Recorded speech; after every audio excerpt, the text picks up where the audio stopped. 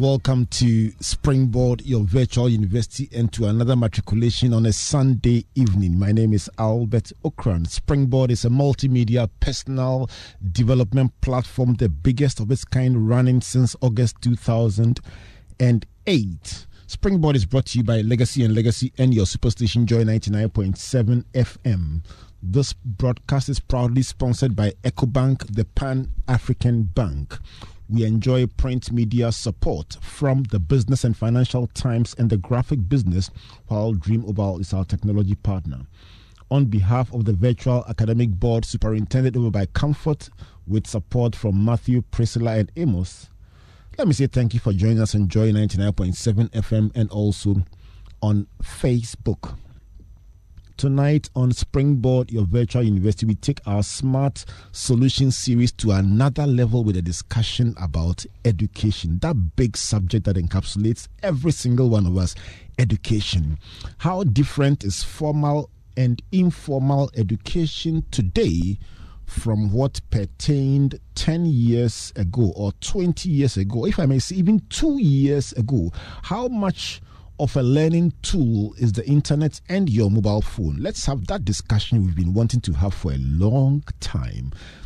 So my guest for tonight is Kafui Prebi, a man I've been wanting to hang out with for a long time. He sleeps, eats, and drinks education and technology. He's the CEO of Tech Aid. Kafui, thanks for making time to be with us and welcome to Springboard. Thank you very much, Albert. So the virtual university meets the edupreneur. Is that what you call it? Of course. Right. So this discussion about smart solutions. We've been doing smart solutions, and in the area of healthcare, we've looked at payment systems for the individual and then also for the corporate as a foundation. We are settling down on education for the next few weeks. How important is this discussion about education, technology, and smart solutions? How important is it? Well, thank you very much, Albert, and for the opportunity to share, and I appreciate it so much. Well, this is extremely important. I mean, education and technology today are not mutually exclusive. They're just mutually inclusive. Right.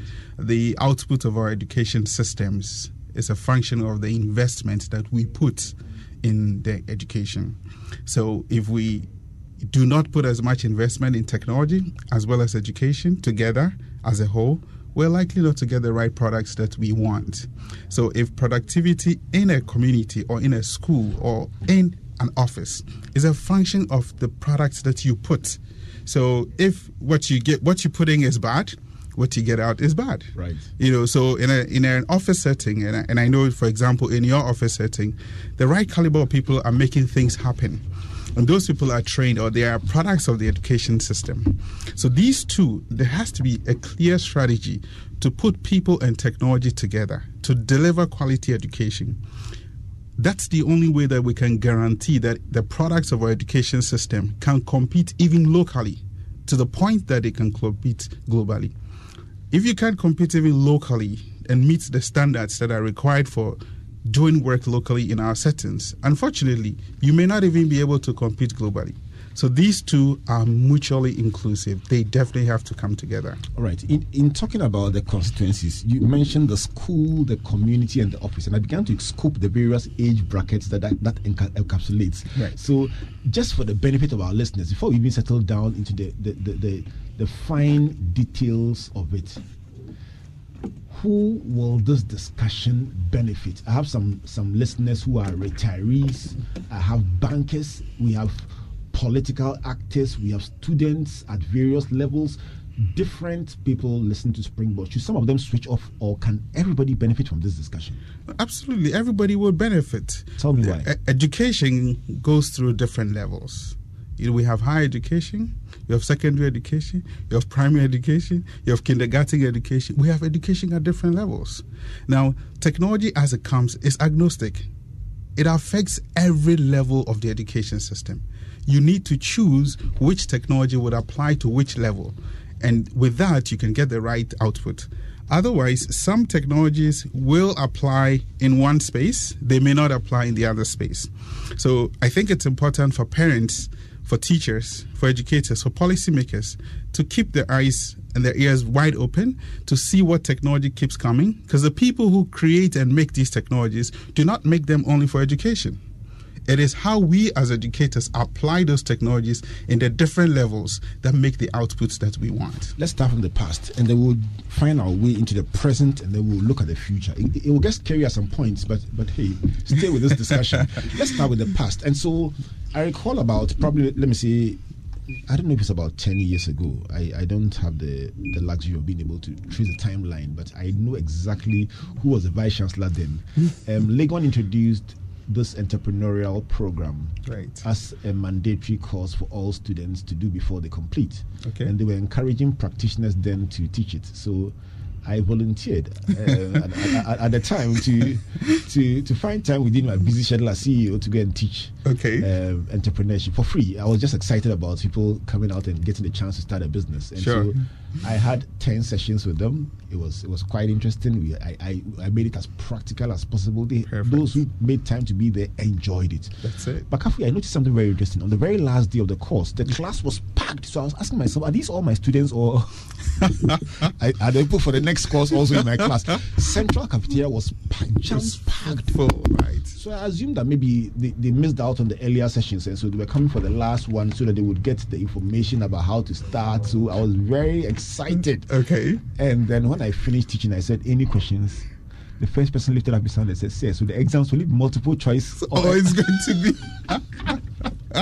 That was when I realized that the big crowd I had was not because of the learning, it was because of the exam. Just tell us what will come and then we'll be fine. We'll be ready.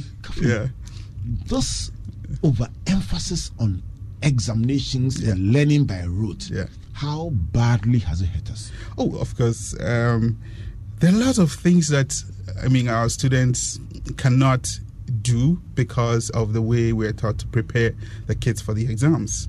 There's something we call lifelong learning.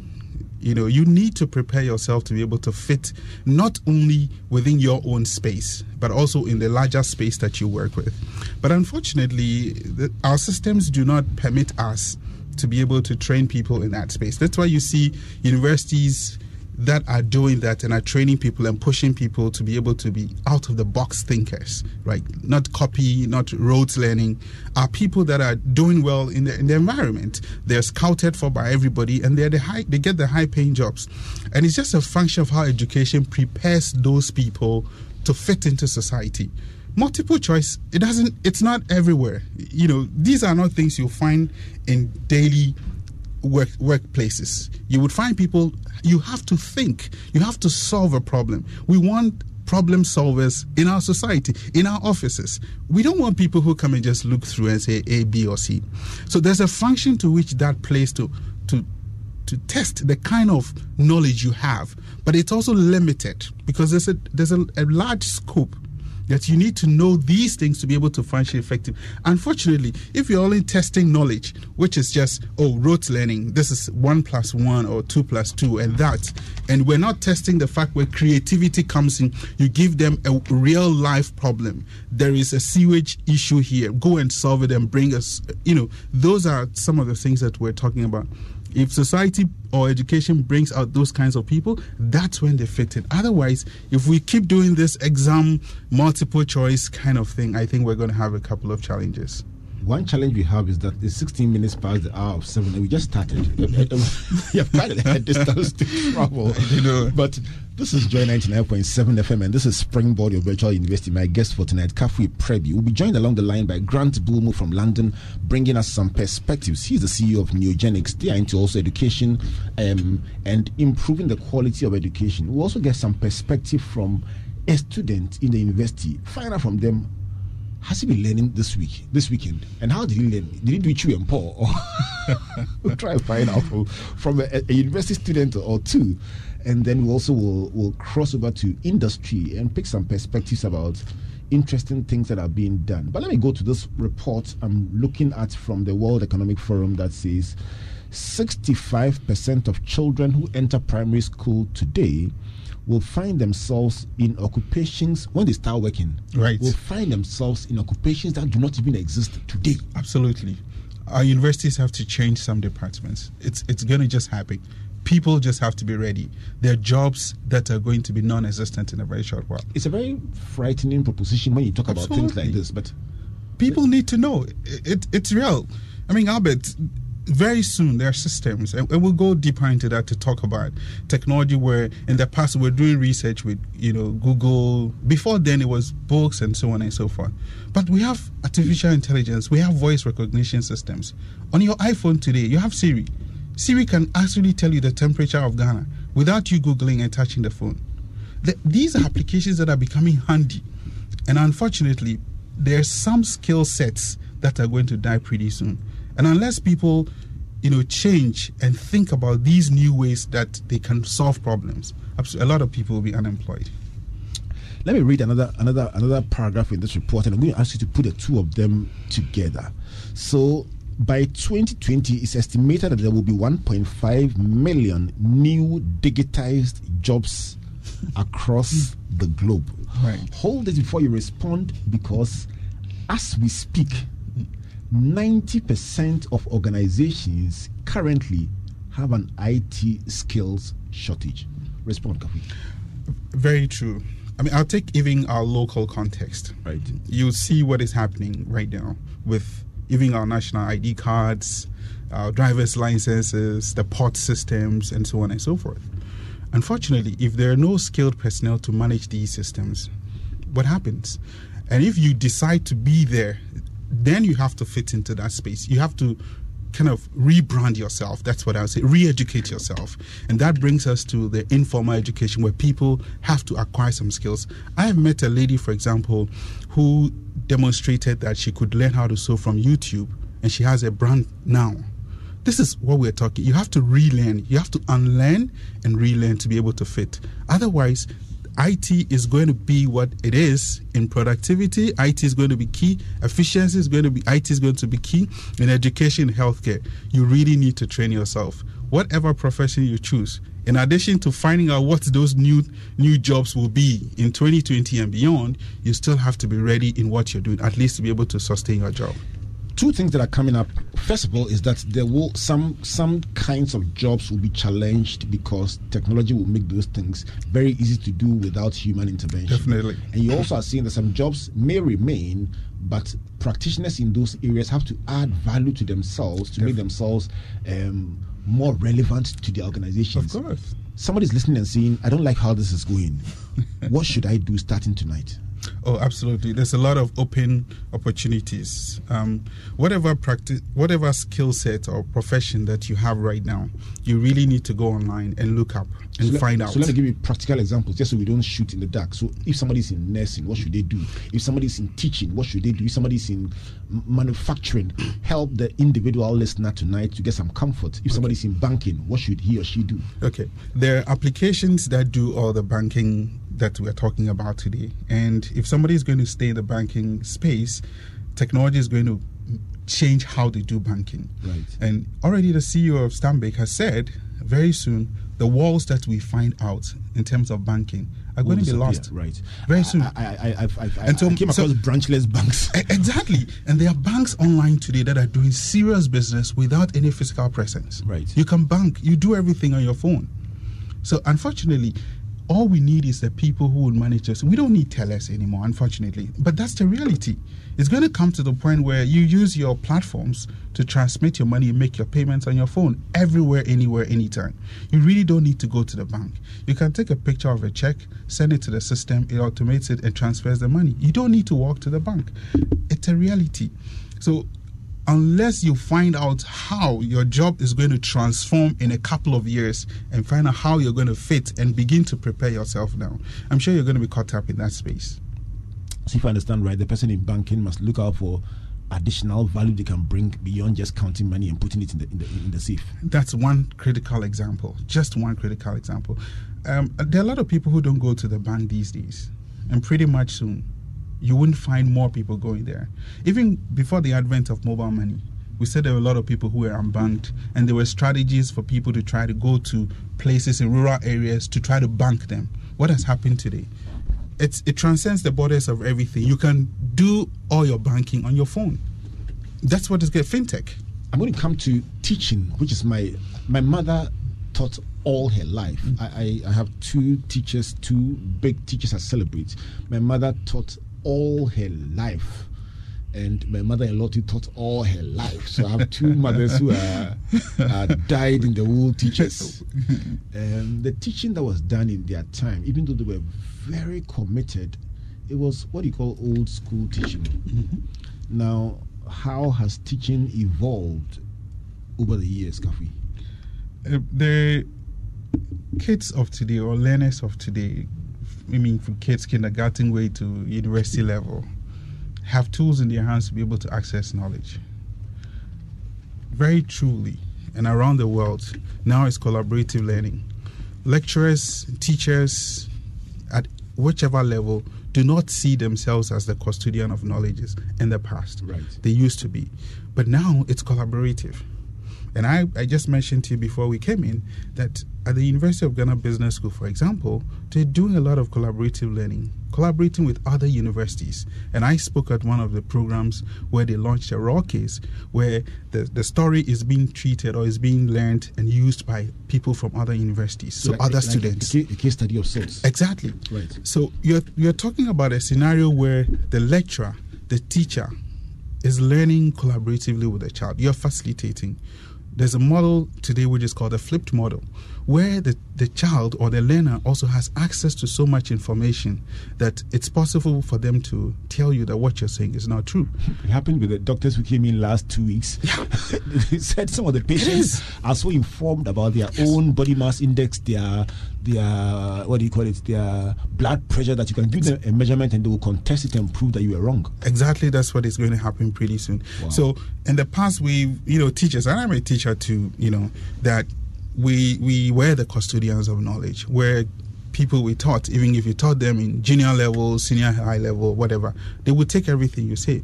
Today they would challenge it. You see textbooks that have errors in them, and you see the kids and they tell you this is wrong. They tell you straight in the face.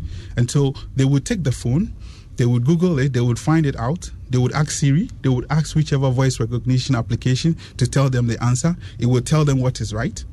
And they would tell you right there in your face. And so the phone would answer the question to you. And you telling them this is right. And he's telling you, what's the temperature here? And he tells you this is it. And the phone speaks to you. One school of thought says these are lazy people who don't want to learn. Well, it's the way the world is going. Everybody wants to compete and wants to be efficient.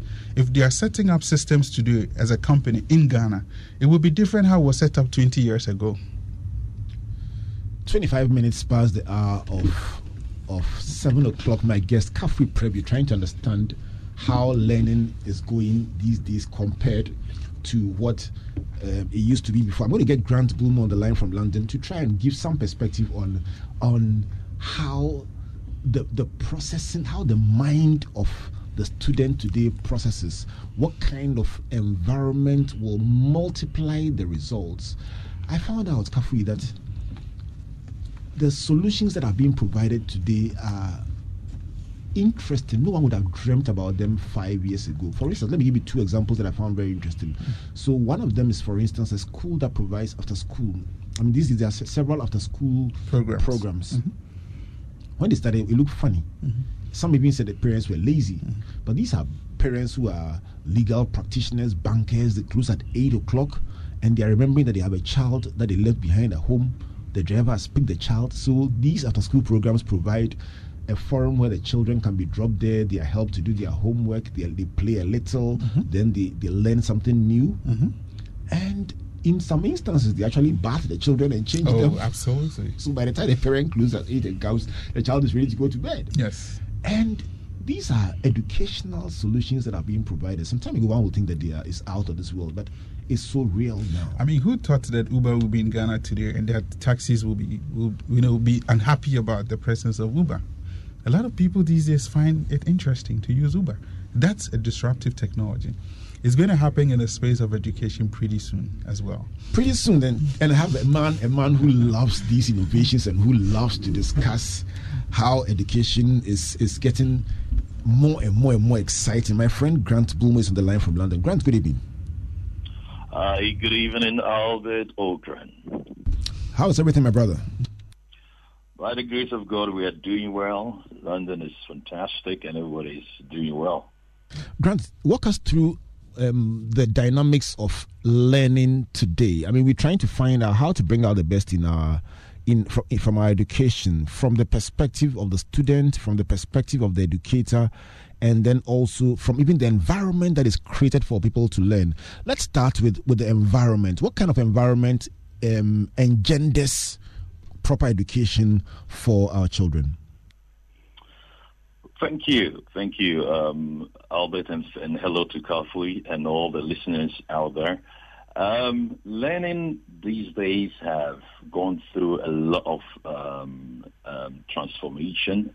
Yesterday, teaching or education or teaching and learning in the classroom was basically from teacher to learner.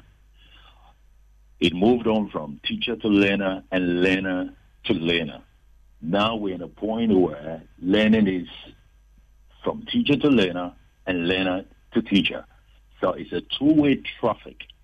And we now have a lot of stimulus around our learners, and they tend to learn from everything. So learning is basically not stimulated by just a human being. It's basically something that is initiated by either technology, by environment, by a movie, or by anything. But we just need the adult as a facilitator that would facilitate that learning process for the student who is the target person or individual to receive the content. So the teacher doesn't have to be present. The teacher can use different approaches, different mediums, as long as the learning objective is achieved. So things have changed drastically. And the learning environment, for example, when I started teaching in London in 2001, as compared to today, things have changed greatly, enormously. You can look at classroom has changed. Now we have a classroom desk that are interactive. We have whiteboards that are interactive. There are children using iPads in school. No more textbooks. Physical textbooks are all chucked away. People are now using digital books. Children are using all kinds of media. We've got virtual classrooms now. When I go into a school, I'm able to set homework for a child virtually. I can actually monitor the child, whether he's doing the homework or not. Parents can also see visually in real time if the child has done the homework or not. So it's becoming very sophisticated, and any school that needs to really deliver 21st century level of education must be technological compliant. Otherwise, you'll be left behind. Apart from that, children know what is happening across the world. They know how children other places learn as well. So they are hungry. You hardly will see a child who just sits down doing nothing, because the technology has infused them and has stimulated them that they always want to. They want to learn. They always, there's something they must interact with. So children find it even difficult to just sit down put for even more than 3 minutes, because they must interact. So the atmosphere in the classroom has changed, and if you're a boring teacher and you don't use technology, you're going to be dealing with behavior issues, and that is what we're having now in most of the developed countries, and I see that creeping into Africa and some of the developing countries as well. Grant, you talk about creeping. We want to go beyond the creeping. You talk about being interactive. Let me give you talking about interactive. If you haven't joined us on Facebook, just go to my page, Albert Eni Okran, and just join this discussion. And if you have thoughts that you would like to share, Albert Eni Okran is the page to go to, or go to Comfort Okran A and send your questions there by Facebook. We will answer as many as we can. My guest, Kafui Prebi, in the studio, and Grant Bulmo on the phone from London. Grant, you talk about interactive, teacher to learner and learner to teacher, but I also am aware that the students have complained bitterly about a phenomenon where they go out there to explore, discover new things, and they write it in the exams, and the lecturer says, give me back what I give you in my notes. How would you respond to that?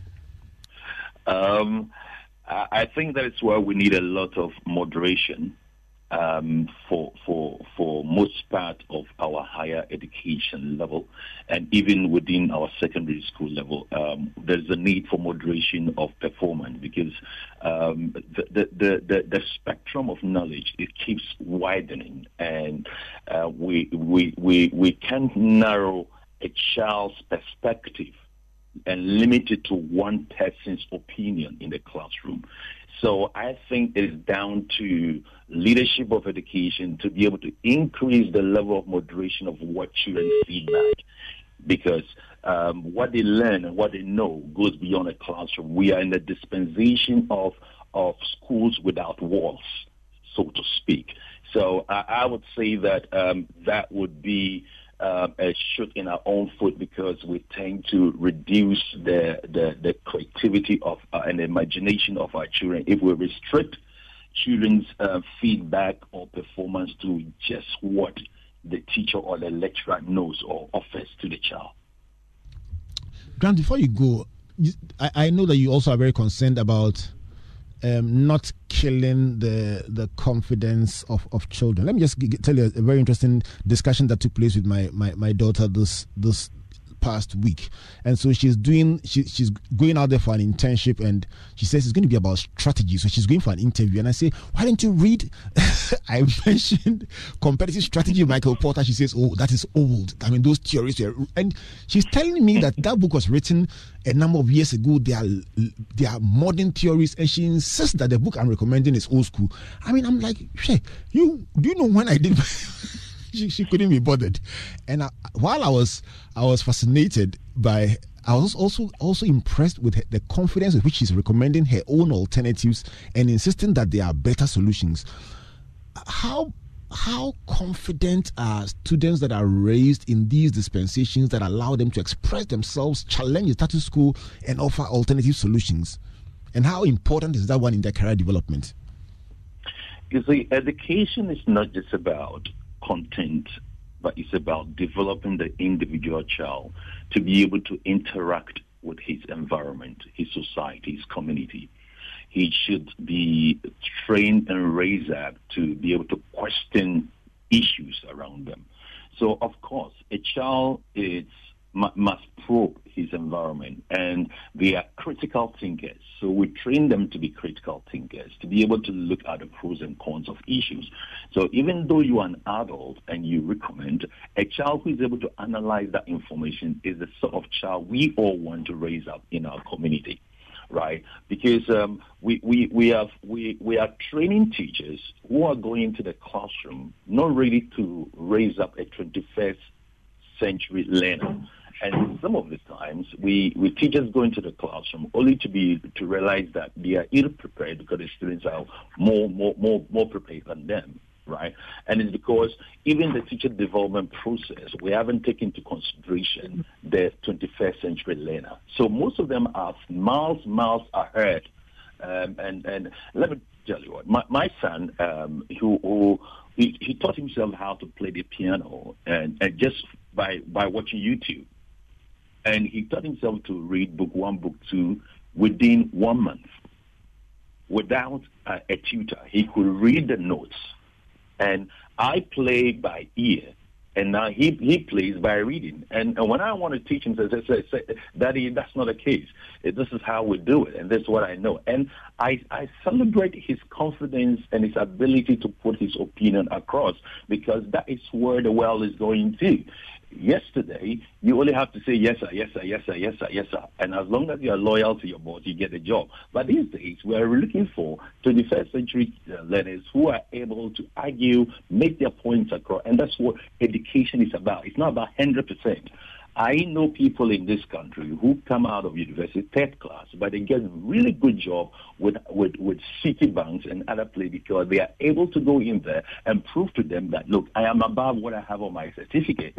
And these are very confident learners, these are assertive learners, and these are learners who can actually put their case forward. And that's what education is about. So I think, Albert, speaking about technology, we need to go back to the drawing board, look at where we are. What do we need to do to help our schools to use interactive ICT technology to deliver learning that will enthuse our learners to want to learn more and to want to develop more. Let me bring on a final year student in Ashesi University, Oreku Ampofo, to give us his own perspective. He's listened to both of you speak. Oreku, good evening. Good evening, Albert. Right. So let's start with you as the student. You've listened to Kafui talk about the challenge of learning today and the kind of approach we must use that goes beyond what we've done in the past. Grant has said that we must create an environment where it's a two-way traffic from teacher to learner and from learner to teacher. What do you think about these thoughts?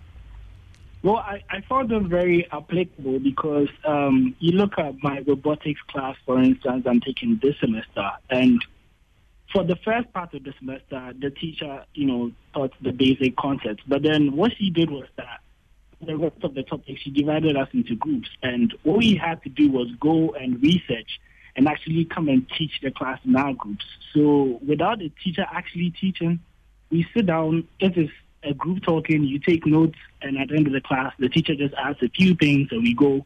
And when it's your group, you come on and you explain as if you are teaching. So we've not had a teacher in the robotics class for the past 4 or 5 weeks, and we've still been learning a lot. And it goes as to how it's so easy to get access to information nowadays. And yeah, I do agree on that fact that it's pretty easy to get information online. You see the resources that we have through IEEE and JSTOR, and a lot of articles are online. And I think the most important tool is YouTube because it's really easy to learn there.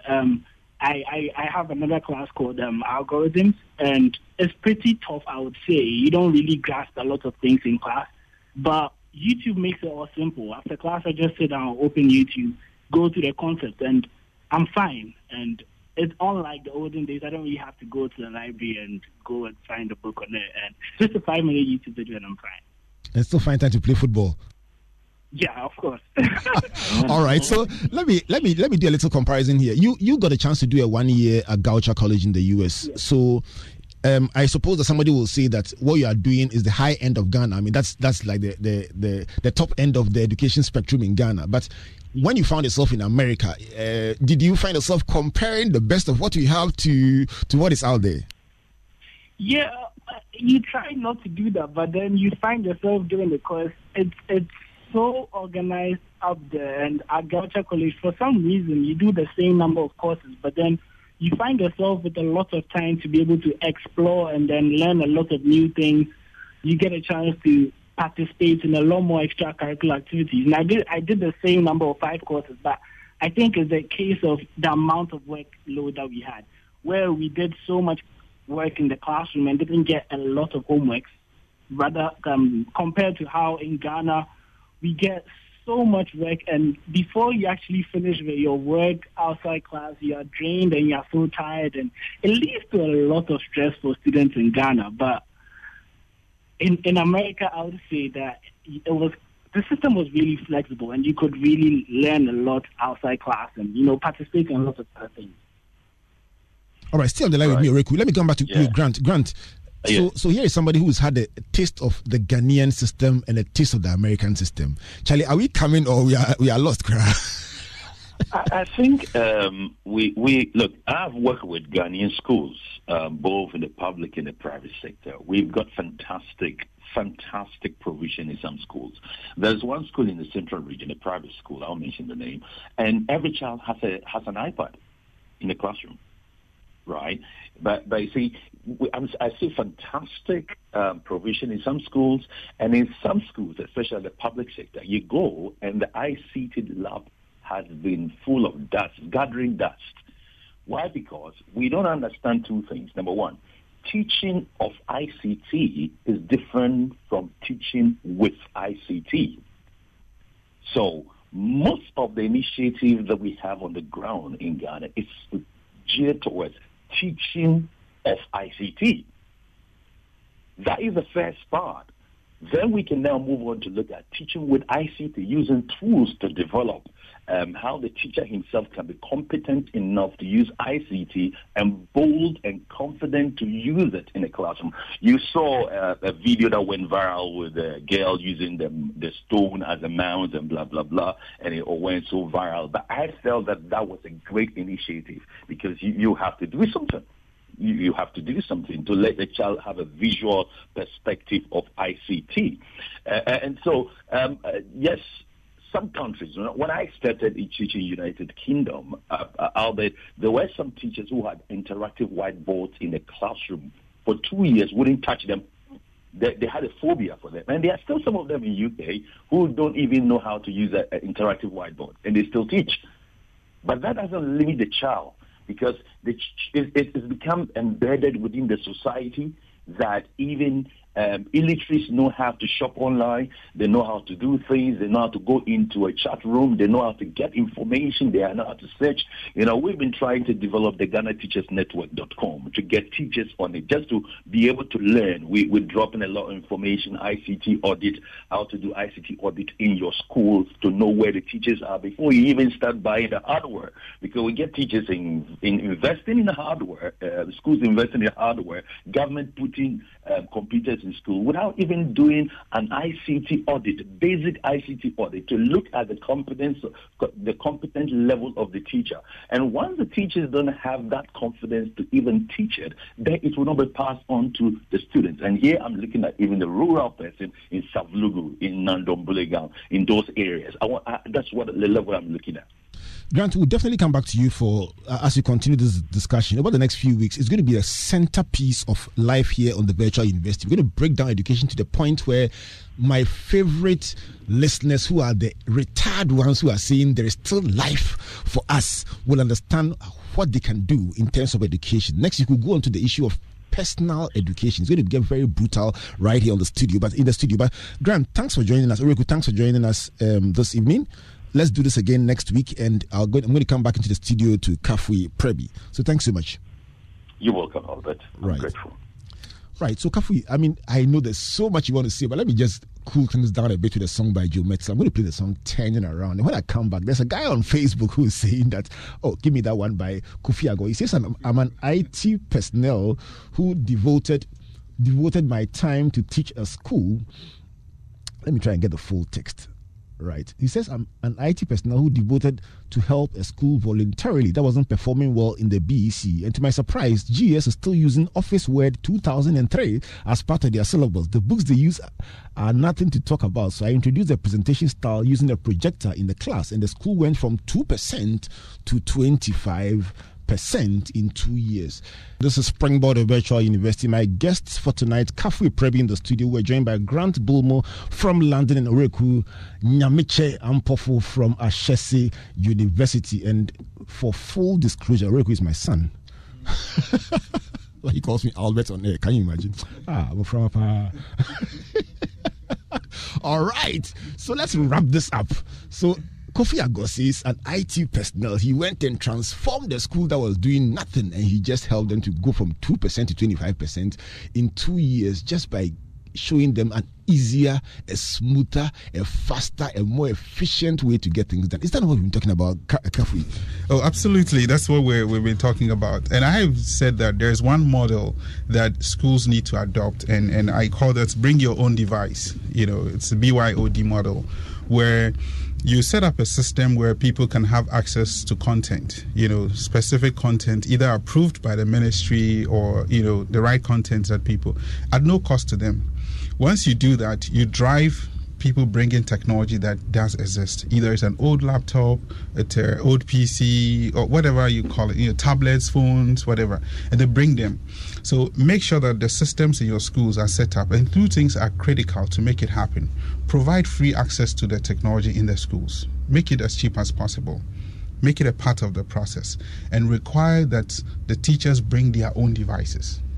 Now, once you do that, you drive adoption almost immediately, because that's the only way we can break the barrier of giving people tools. And I saw one person ask a question about the GES syllabus. Of course, there's been talk about, we still teaching 2003 as part of the ICT syllabus. And I do know we've interacted with the Ministry of Education that they're currently reviewing the syllabus. So we should be getting an ICT syllabus which, is good in a very short time to come.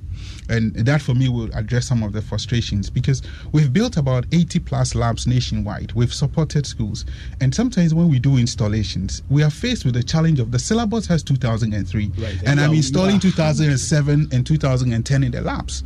We have labs that are funded by huge institutions that we've done in several districts across the country. We call them edu labs, education labs. Do I install 2003? Is that what I want to do today? Right. Even Microsoft itself has stopped supporting that, application. You're conflicted. So it's always a challenge until the schools. We are constantly faced with a challenge of talking to the schools and finding it that, look, the children are going to the real world. It's, of course, the syllabus hasn't changed, but I know it's going to change very soon, because there's been lots of words saying that this syllabus has to change. Otherwise, we are constrained by what the syllabus says we should teach and what the children go to meet in the real world. So that's going to happen. Right. So let me go onto the phone lines, and I have one of our partners on the phone. They've been with this show for the 9 years that we've been running non-stop, and they are our technology partners, Dreamoval. Let me talk to the chief executive of Dreamoval, Derry Dindaze. Derry, good evening. Yeah, hi. Good evening, Albert, and good evening, Kafui, and to all your listeners, and Comfort too. Right. So, Derry, I know that the Dreamoval Foundation recently did a massive, ambitious project trying to train 150,000 children in coding. Tell us about that. I mean, how audacious, 150,000 children in coding. Give me an idea about what you did with that project.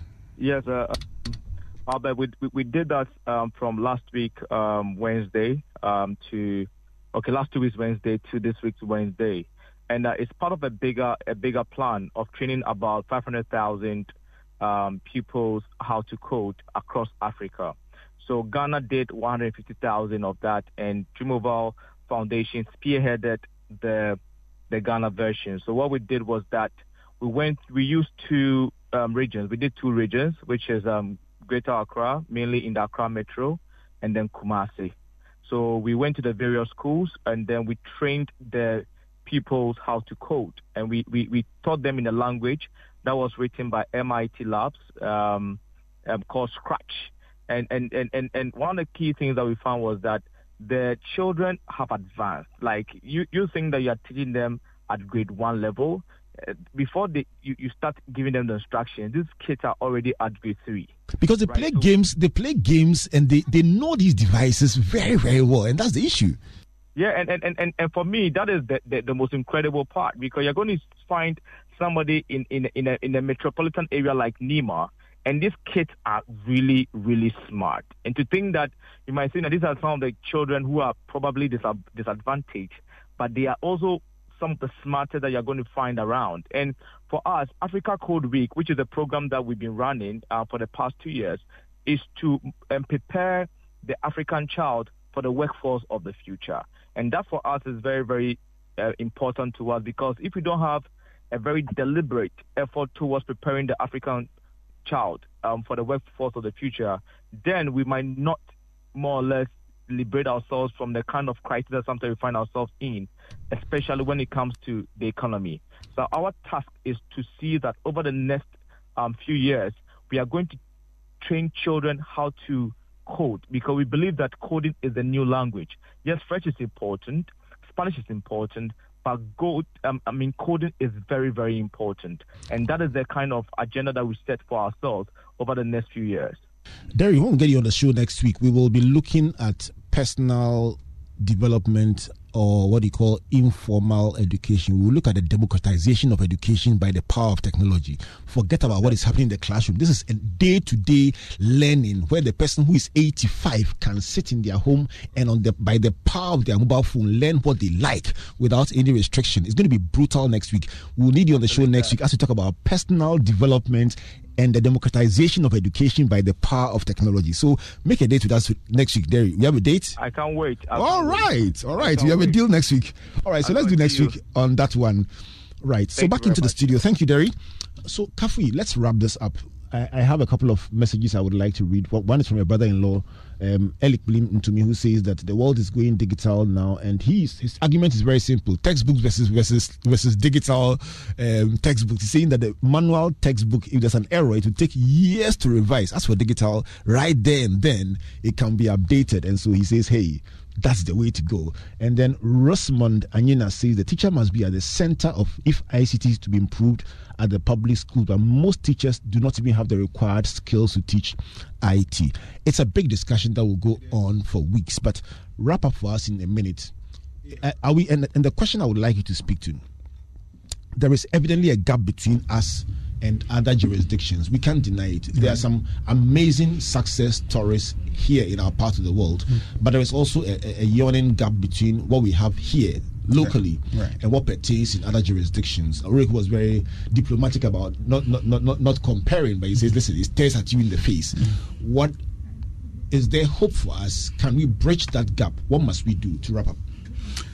There's hope. We first of all need to craft out a very clear strategy to make ICT not only a subject that is taught, and Grant has said that we have to make it a strategy that teachers adopt and use ICT as part of their teaching processes. So we call it ICT in education, which is it's an integral part of the process where the teacher uses simple tools like projectors, like PowerPoint and things like that to teach. This is not teaching ICT. This is the utilization of technology as part of the processes. People are using social media. There are tools out there. Edmodo is part of it. Teachers and parents are collaborating on the same platform. It works like social media. And so today you can tell what exercises your child has been given by a teacher and so on and so forth. So what we have done, and permit me to share a little bit about the Asanka, which is like an offline mobile hotspot device, because it's expensive for teachers possibly to begin to use internet. So we are driving it from the rural point and bringing it up into the cities.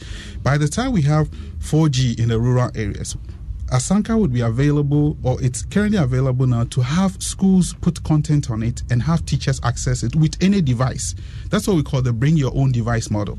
Your duty is to set up Wi-Fi in the schools and provide access to content on a server and allow the schools to be able to use it. One word, is there hope? There is hope. There is hope. All right, my guest for tonight has been Kafui Prebi. He's the CEO of TechAid, helping us to understand the issues as we unpack the subject of education. We're going to run this discussion for a while.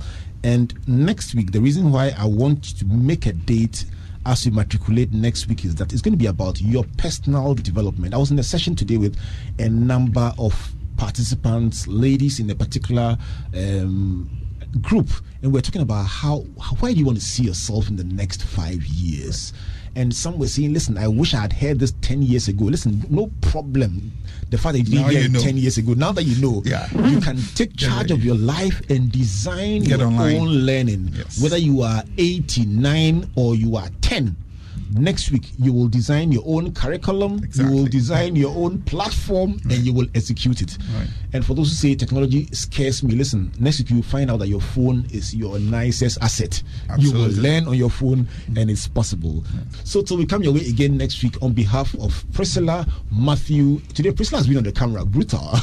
Priscilla, Matthew, Amos, and the boss herself, Comfort. My name is Albert Okran. Thank you, Kafui Prebi. Thank you, Grant Bulmo, and thank you, Oreku. God bless you, and God bless you. Good night.